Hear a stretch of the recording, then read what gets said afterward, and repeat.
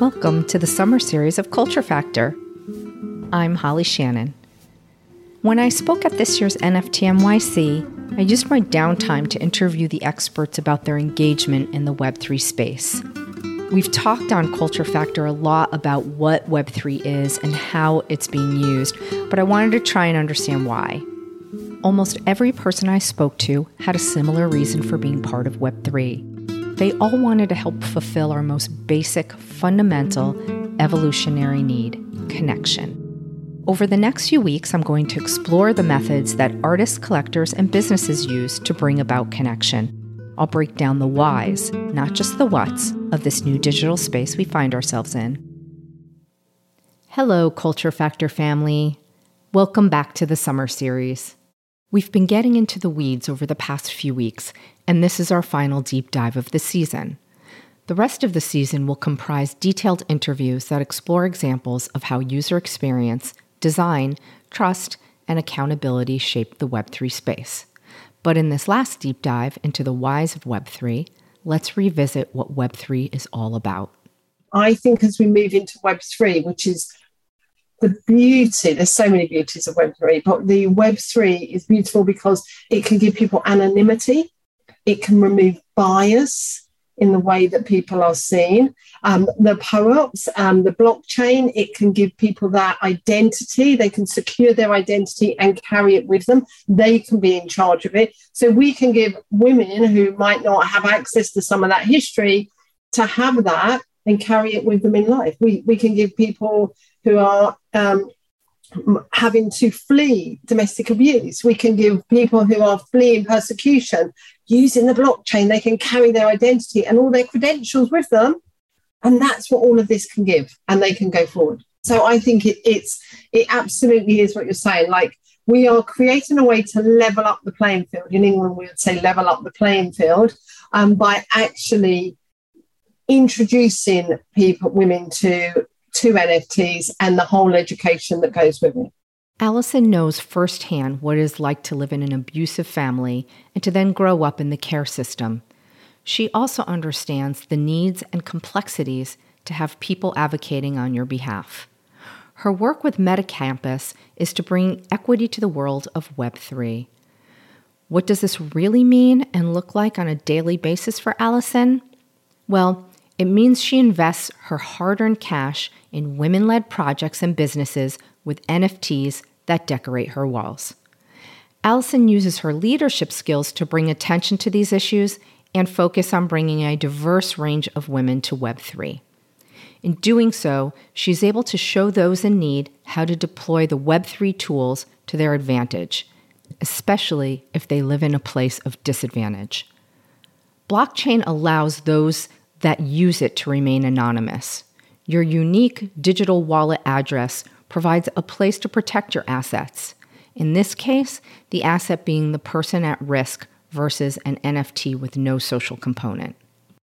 While it's still a debating topic, I feel like if we make interacting with blockchain so easy and seamless without giving any proper education, then these problems occur more so, because if you don't know how to open your own wallet or what that entitles, I don't think you should own a non-custodial wallet with an NFT on it, because you need to have that knowledge. That's the premise of Web3, that you know more about your own data, your own assets, digital assets, and have ownership, and you can act on them.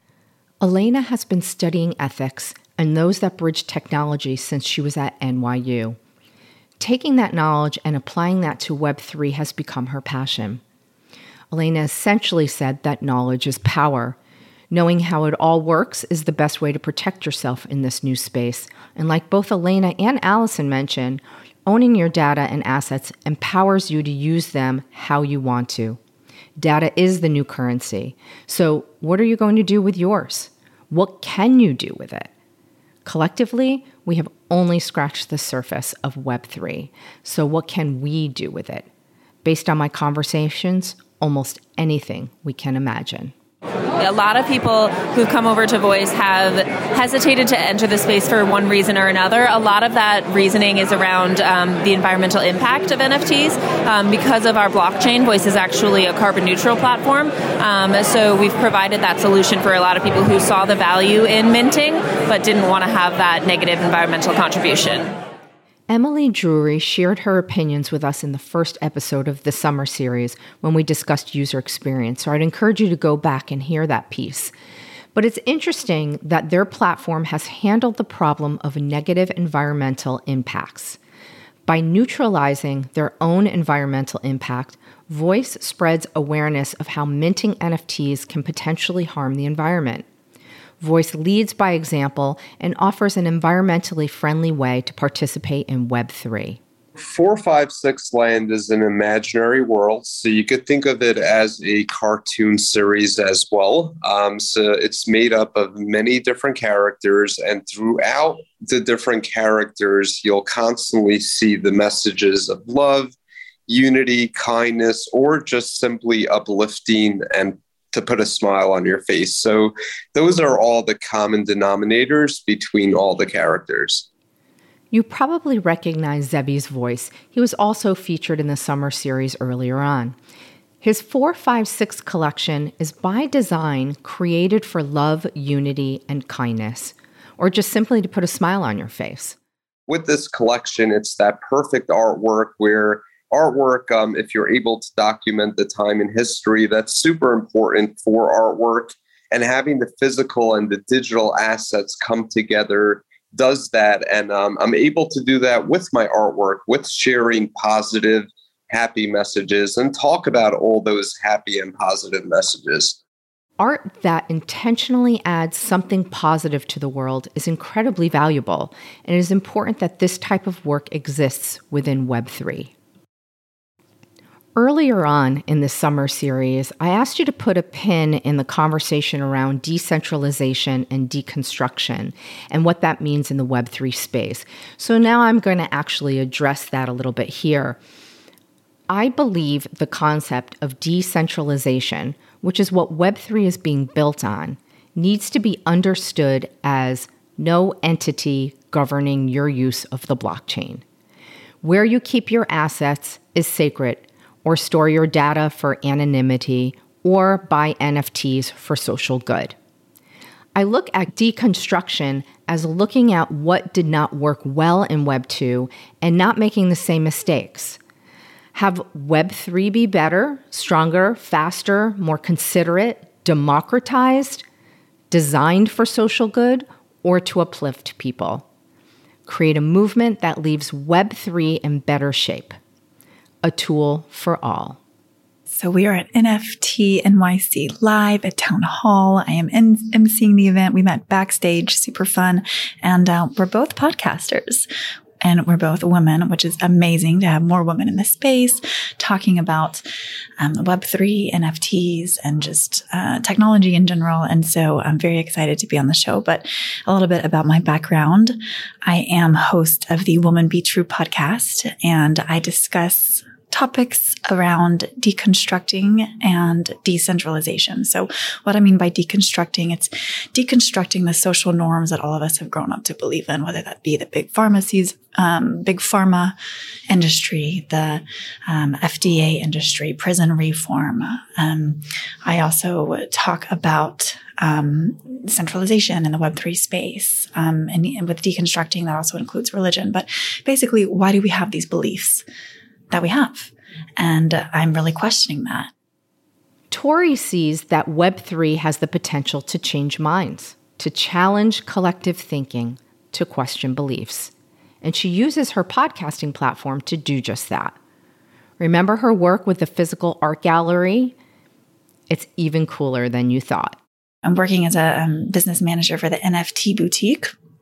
And we are a physical art gallery for NFT collections around the world. And so we focus on eco-conscious projects, so projects that are saving the planet, such as Nemus, for example. They're helping with the Amazon rainforest. Aside from all the other reasons we discussed last week, Tori's work with the gallery directly benefits the environment.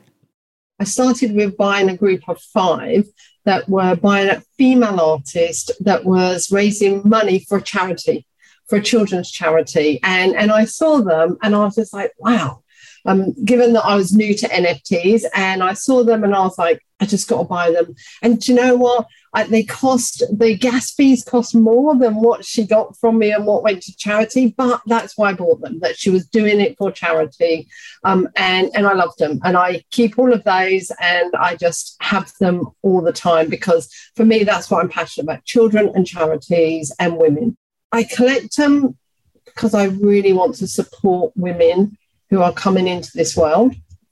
And by buying them, I can firstly get involved with them. I can then offer them support using my years of experience in leadership and management. But actually, I can have them and share them with everyone I know by having them on my walls, having meetings and people talking about my artwork, all of that.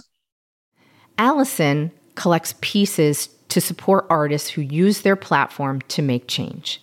Both Tori and Emily use their Web3 businesses to take environmental action because that is something they deeply care about. As an artist, Zevi does the same thing for a different purpose. He works to uplift others, to make people feel good. They may have different roles, but all 4 of them use Web3 in a similar way. They own their data and they choose to use it to directly benefit things they care about. These people and so many other individuals are using Web3 to make the world a better place. If they are making such an impact, how can larger companies use their influence? What we need to do is have more people in the room. And you only get more people in the room when you open all those doors. And then when you have more people in the room, you get a different culture. When you only have men develop in the boardroom, you only get a culture that accommodates them. And actually, the more we've had women come into that, the more that we've had people with disabilities, women of colour that come into that, the more we see what the new culture is reflective of all of those people as opposed to one set group. And that's really important. Allison's perspective as a collector gives her a unique insight. She can look at things from the outside and the inside of Web3.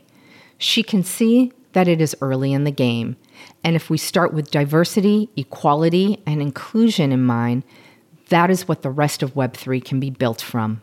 Elena, who we heard from earlier, works for Vayner3, the brainchild of Gary Vaynerchuk. It is a Web3 consultancy built by NFT enthusiasts, crypto-native strategists, degens, and creators. Their goal is to guide the world's leading enterprises and intellectual property owners in the next iteration of consumer behavior. I believe that ever since, I was young, that these platforms, while they provide such beautiful, seamless experiences, it was clear that because they're becoming billion-dollar companies, they're not necessarily aiming towards us. And the more I learned about it, the more it was scary to me. So that's why I wanted to focus on that and figure out what went wrong with Web2 companies and how we approach them and how they approach making a product, and how can we make sure to not repeat those same mistakes in creating different applications for Web3. And one thing that's important for me is, instead of trying to rush through the new iteration of this web and building stuff, I think we should have more conversations and involve more voices so we build better products that is built by diverse teams. Gary Vaynerchuk takes his role as a leader in Web3 seriously, and people like Elena keep them accountable. Elena understands Vayner's impact on Web3, that they are leading the way and need to keep everyone in mind, not just those with the highest level of social privilege. Vayner3 is trying to build the type of web that Allison wants to see. There's so much opportunity and it's absolutely incredible. And so my focus in being into Loom, it is about conscious crypto. And what is conscious crypto? What is consciousness? What does elevating human consciousness mean?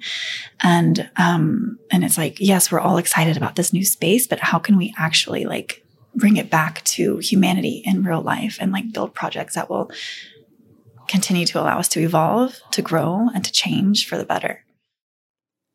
Web3 is the evolution of the web, and we get to decide how it evolves. So what do you want the web to be? What do you want the big tech companies to do? What do we value? Deeper human connection is the purpose of the web, and community, design, trust, and accountability make up Web3. We build communities, we implement design strategies, we trust our communities and those who lead, and we can hold leaders as well as each other accountable. I can't help but be reminded of when the internet first began. It was this crazy time where anything could happen. It felt like we were creating our new reality as we went, like we were collectively building our future. It reminds me of that time a lot because right now, nothing about Web3 is concrete. But there is this strange awareness that we are actively changing our reality and our future as we go along. But this strange awareness, the meta-ness of the metaverse, means that we can make it great for everyone. I really believe we can. So what do you think? Do you think we can make significant social change using Web3? I'm on Twitter, Instagram, and LinkedIn. Wherever you leave a message, know that I'll engage with you, and others will too. I may even share your thoughts on the show. Hey, Culture Factor family. I have been enjoying rosé over this very hot summer, and Harmony wine has been my newest addiction. My friend Matt Harmon has not only created this delicious rosé from Provence, but it has these beautiful notes of strawberry and floral, and it's dry and super yummy. And he put it in the prettiest of cans that you can take to your picnic or a barbecue. Matt and I agree that the best rosé comes from the south of France. That's probably why we're friends. And he is going to be giving you, my Culture Factor family, 20% off. Your Harmony wine link is in the show notes. This summer is coming in hot. Please share this episode of Culture Factor now and listen with your friends. It's always more fun that way. And don't forget the Harmony Wine Rosé. On behalf of the team of Culture Factor, thank you for following along for the past few weeks to consider these important questions. And we hope we've broadened your thinking around the user experience, design, trust, and the value of art.